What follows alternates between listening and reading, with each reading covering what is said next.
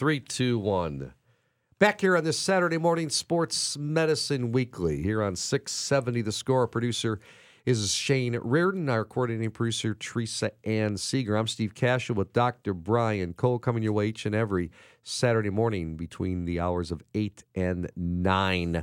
And time now for our Ask the Doctor segment here on the show when we give our listeners the opportunity to have Dr. Cole address their specific sports injury-related issues. And it's very easy. Go to our website, sportsmedicineweekly.com, and on our homepage, look on the right side underneath our picture, and you can click on the link, Ask the Doctor, and you can submit your questions. Dr. Cole, first question for this week's edition. And this is an interesting one right here.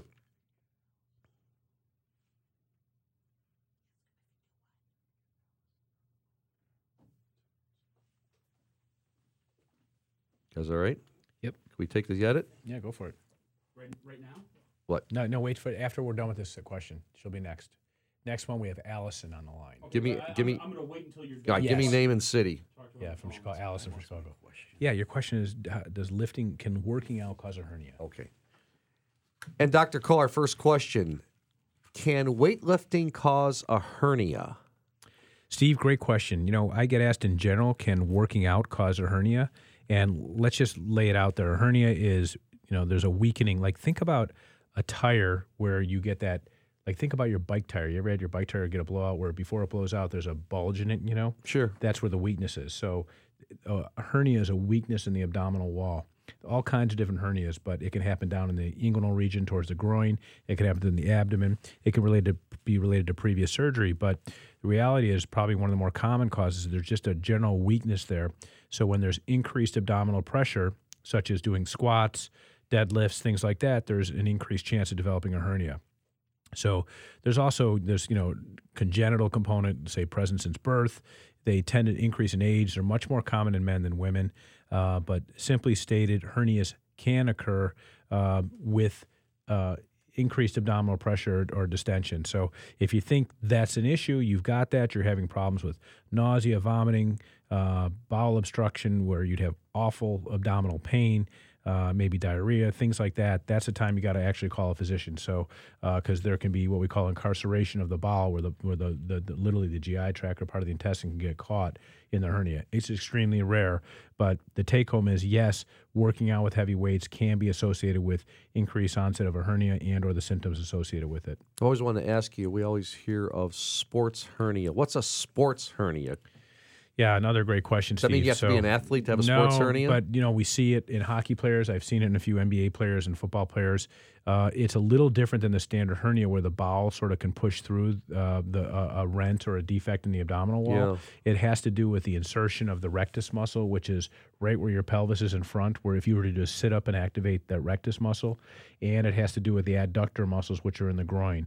It's a different kind of hernia that results in just ongoing pain in the lower abdominal region and sometimes radiating to the groin. And it can be picked up by MRI. It's by physical exam. It's what we call a diagnosis of exclusion. It means that we can't figure out any other possible cause for these ongoing abdominal or groin pain, and it ends up being a sports hernia. Not dangerous. We do try to rehab it, keep them out of the operating room, but general surgeons, not orthopedic surgeons, are the ones who fix these. And, we've had a couple of players.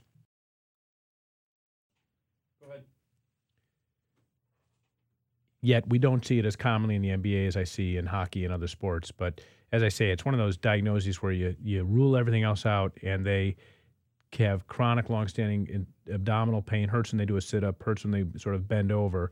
And the good news is within 6 to 8 weeks, if they have this surgery by a general surgeon, they get better. So abdominal hernias are different than what we're talking about, Steve, what you asked, are sports hernias.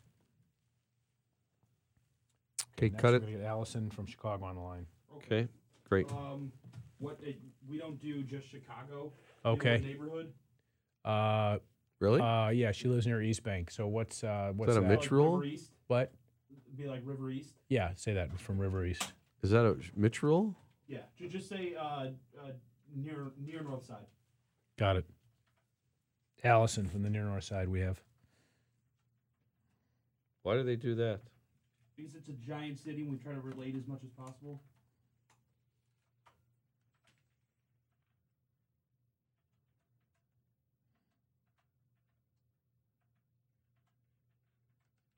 Also, we like to expose callers who say they're from Chicago, but they're really from fucking Skokie.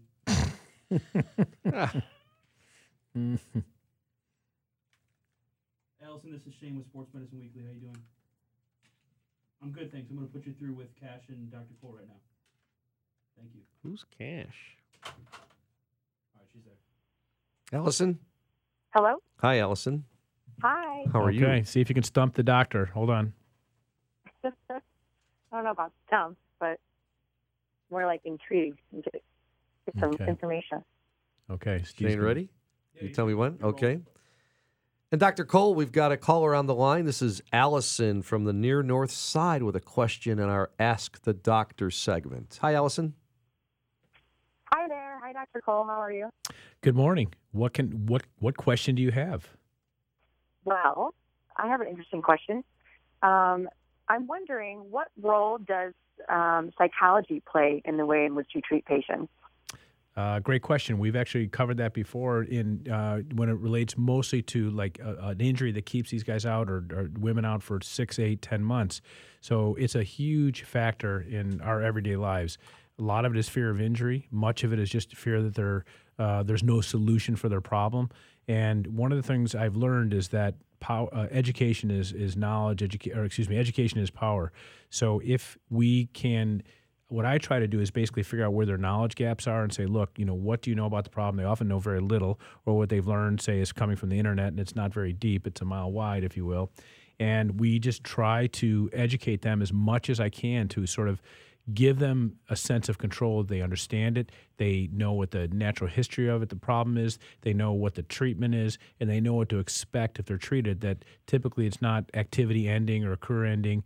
And armed with that knowledge, that's probably the best, my best ability to sort of diffuse the anxiety, the uncertainty that people come with after having an injury. So that's just one aspect of the psychology, and some of it really depends with how long an individual has been dealing with their problem. But I'd say, most of the things we deal with are, hey, a sudden onset of a problem that they don't know what the future holds. So we educate them as much as possible so that they can get some sense of control over their future.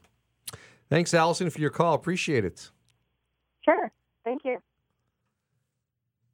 Okay. Thank you. She fell off. All right, Oh. good. All right. Can scoliosis cause hip pain? I don't know about that one. Does using a messenger bag every day mean shoulder problems down the line? Is my sport injury due to dehydration? Let me go back to our questions. How much tennis do I have to play before getting tennis elbow? I have no fucking idea. Does that work? Okay. Is it warmer in the summer or in the country?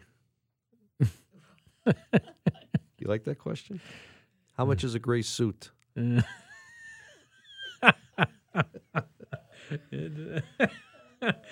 These are questions. Those are my fun ones. Is my knee weak all of a sudden? Why is my knee weak all of a sudden? Do you know what time it is? Yes. Should I wear an ankle brace? What are shin splints? All right, I like the You wanna shin do shin splints. splints? All right, let's do shin splints. Running make your bunions bigger. Take it easy. Yeah. Okay. Do they? Does I don't it? know. Don't know actually. Bunion The ache. shoes might. I don't know. Bunion ache. What are shin splints? Dr. Cole, next question I've got. Can I go, Shane? Or are you looking up, Ryan? Please, go for it. You tell me when? Are you looking up? No, I'm good. Okay. 3, 2, 1. And Dr. Cole, I've got a next question here from Zach through our website on sportsmedicineweekly.com asking this. What are shin splints? That's a good question. So shin splints sort of fall into that category of what we call tibial stress syndrome. And it's important to know that there are many causes of shin pain, shin splints being one of them. So shin splints are sort of an overuse injury. It has to do with how the muscles and the tendons take origin from the tibia, from the front of the tibia. And the typical symptoms are sort of an aching or stabbing pain, and it gets worse with high-impact activities. The x-rays are typically negative. It hurts when you press on the area, but it has to be sort of compared and contrasted to other conditions like a stress fracture. So that's a condition that it gets progressively worse the more you do, and then if you lay back, it gets better, and can be associated with little bony swelling. And that's one you kind of don't want to miss, because if you run through a stress fracture, that can lead to something much more catastrophic. And then finally, there's a condition called exertional compartment syndrome. That's when the calf gets really, really tight with activities. It can be confused with shin splints. And it's associated with weakness and numbness over the top and the bottom of the foot. Again, a totally different condition, but most of it is shin splints that people experience with excessive running. It hurts to touch over the crest of the shin when you sort of press on that bony prominence. Relative rest and ice and therapy or stretching can actually help quite a bit, and sometimes even changing shoes. I see it sometimes when people are either they've outrun the duration or the life of their shoe, or they get a new shoe that they're not used to using, can lead to the onset or progression of that. All right, I've got another one here, Dr. Cole. This is from Johnny out in Geneva, asking you this question: is there anything a doctor can do for a broken rib? That's a really good question, because I've had that myself. Yeah, I've had one. Probably that was one of the most painful injuries I've ever had, and I did it while water skiing, which is why I'll never water ski again, because it's just too fast. Did you know immediately you had a broken rib? Like, yeah. diagnose yourself? Yeah, I mean you can barely breathe, and it's just a sharp, acute pain right over the bone. And yeah, I knew right away. I could barely get out of the water into the boat. Was it bruised? Did not bruise, Okay. but really, really painful, because when you think about everything you do, just your breath, your sleep, you roll over your left, your right, you go to the bathroom, everything involves pressure around your chest wall. So, and God forbid if you sneeze or cough with a broken rib. Yeah, so you had one too? But I accidentally fell on the stairs. I tripped on a shoe a number of years ago, and never went to a doctor but I thought I had something like that, because I lost my breath, and then it was so painful right at the rib cage. Yeah, how long did it last? You remember? Oh, it felt like 3 months. Yeah, it can be pretty painful. So here's what's fascinating. So I'm working on designing. I do a lot of design of instruments and so forth for surgery and implants, and working with a company. Now, I did not design this, but I just found this out. They actually have a plate that you can put on a rib. It's just tiny little plate, almost like what you use for orbital fractures, for around the eye, that they can put on a rib to plate it, because usually it's just non-surgical treatment. You tell people it's almost always actually, they wear a binder, like an ACE wrap, to put compression across it, and it's a miserable thing. So you never ice it, obviously, right? No, you can ice a can you? fracture. Sure, it'll numb it up. Okay. But this is an interesting treatment, which I'm just learning about, where the use of plates across the rib. Like, we fix lots of fractures with plates. Why we never or rarely do rib fractures is unbeknownst to me. So I think that's something we might see more of, because there's so much disability associated with a rib fracture. If you have an athlete who has a rib fracture, we've had a couple along the way. It's brutal to get back, because of the collision sport, it takes at least 6-8 weeks sometimes to get to the point where it's healed enough that they can actually tolerate collision. All righty, interesting stuff. I've got another one here from a football player, and he's asking this question: I jammed my finger yesterday, and I have a big football game today. How do I heal it quickly? So really, he's looking to get it treated, taped. I mean, you may not be able to get it healed, but that's one of those where reassurance goes a long way. And the first thing is just to make sure it's not dislocated, and you just don't want to return to activities with a dislocated finger. And how would you know? It would be really deformed. It would be deformed from the very beginning of the injury, not over time, because that's usually the swelling. So ice, slight compression wrap around it, like what we call a Coband, or something that's like an elastic wrap that doesn't cut the circulation off. Buddy taping it, icing it, and frankly, if you have a low suspicion for a break or a fracture, we let people return back to sport immediately. But if you dislocated, or was a high energy injury, and it was immediately back in black and blue and swollen, I would say that's when you got to get a doctor's attention, because you could have a fracture or a break in the bone that not only can be made worse by playing with it, it can really prolong the length of time you have the issue and create an irreparable problem. So have a low index of suspicion. If you think there's a break, then the pain is very, very significant. Immediate swelling and bruising, that's when you want to get checked out by a doctor. But if it's just a jammed finger, not a ton of swelling, no bruising, many times that's something that just a sprain that you can get back right away. You're listening to Dr. Brian Cullen. I'm Steve Cashel. We're doing our Ask the Doctor segment here on 670 The Score. Our show is Sports Medicine Weekly. Go to our website, sportsmedicineweekly.com, and our homepage on the right side, underneath our picture, you see our Ask the Doctor link, where you could write in to Dr. Cole, and we'll do our best to take some of the best questions. I've got one for you. And you're a knee guy, so you might enjoy this one, but I've never seen this question before. This is Jeffrey from Naperville asking you this, Dr. Cole. Why do my knees turn purple every night after work?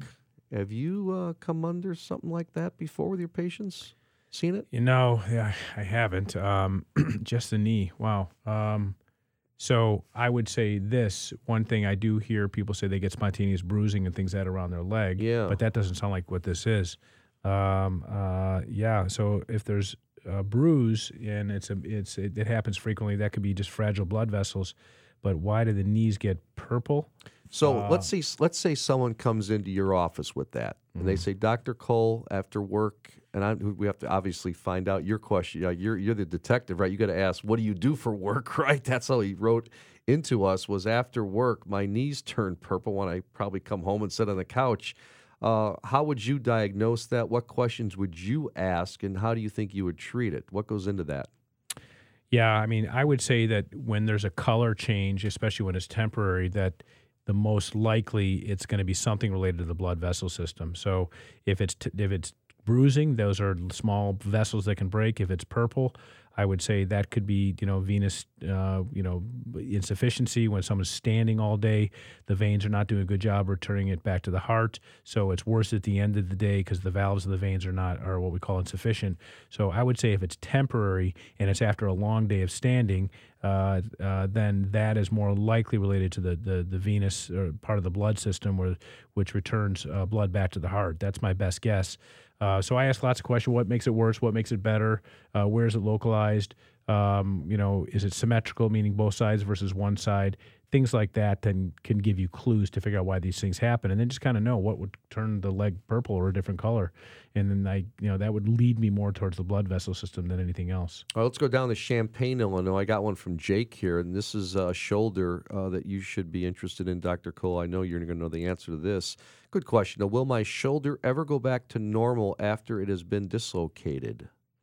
Yeah, I mean, it can go back to normal even without surgery. The biggest risk of a dislocation in the shoulder is another one. So it sets the stage for future dislocations, but it often is associated with no symptoms unless the arm is put in a provocative position, say up overhead with the arm rotated externally, sort of in a throwing position. That's the most common cause.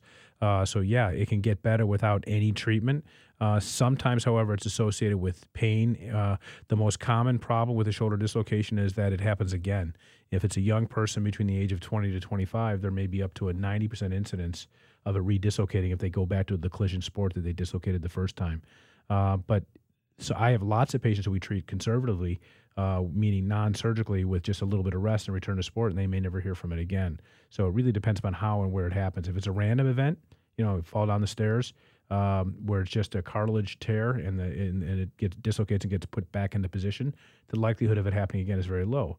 But if you're a collision athlete, a football player, or a lineman, someone who works with their arms up at shoulder level or above, the recurrence rates are above 90% in that population if you're less than 25.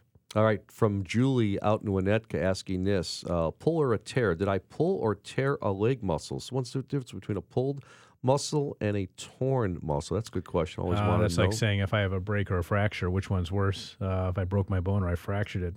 It's like, oh my gosh, doctor, I can't believe I fractured my bone. But we No, always you just feel like broke we it. pulled a muscle. And what They're does in it the mean to same, pull a muscle? Yeah, same category. Believe it or not, an ankle sprain is a torn ligament. Okay. So a pull and what did you call it? A pull and a tear? Yeah. Yeah, they're pretty much the same thing, but that doesn't, the problem is tear in someone's mind connotes something really, really bad, and that's not necessarily the case. So a pulled muscle is often a strain in the muscle tissue or a tear. They're usually microscopic. If you were to look at it, it would look normal. But if you looked at it under a microscope or even an MRI, you would see with very high resolution that there may be some structural damage. But generally speaking, they heal with a little bit of rest, stretching, time, and compression and elevation and so forth. That usually resolves it. So they're in the same category, and they're all a matter of degree. Our Ask the Doctor segment continuing. I've got one from Jimmy in Peoria here. You'll know this one. Do I have jumper's knee? What is jumper's knee? Jumper's knee is... I'm always thinking basketball. Yeah, it's a common thing for basketball. It's a lot like sort of the... what's up? Oh, I'm sorry. No, keep going. I wanted to find out time. How much... I'm just rolling here. What... We're We still need about 2 or 3 more minutes. Okay, we'll we're almost finish up. done. Almost done. Okay. Should I do that again? Sorry, I just want. I had no okay. idea where we Restart were. that last one. Okay, ready? 3, 2, 1. Dr. Cole, this one's from. Who did I say? Oh, Was it Jimmy? Jimmy in Peoria. 3, 2, 1. Dr. Cole, I got another one here on our website. Someone asking, this is Jimmy from Peoria. What is jumper's knee? How do I know if I have jumper's knee? I'm thinking basketball. Yeah, that's a very common sport to get jumper's knee. It's a little like this concept of little leaguer's elbow, you know? Yep. Jumper's knee is when it's often associated with loss of flexibility, repetitive activities. Can be associated with what we call patella tendonitis, where the patella tendon takes origin off the bottom of the kneecap and gets very, very inflamed. It could be along the insertion of the patella tendon into the shin bone. It's sort of this big category of pain in the front of the knee that's often associated with inflammation or maybe what we call tendonitis.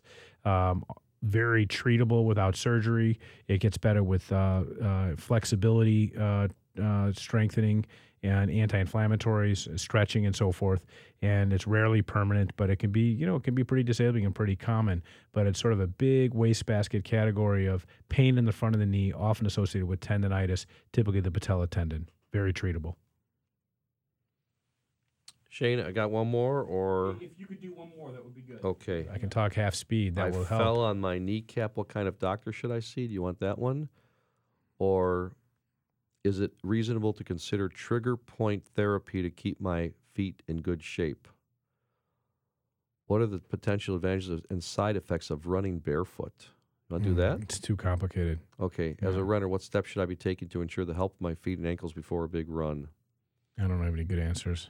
All right. What's the difference between a physical therapist and a chiropractor? Next question. Should I use creatine? Next question. Is there a relationship between jaw pain and shoulder upper back pain?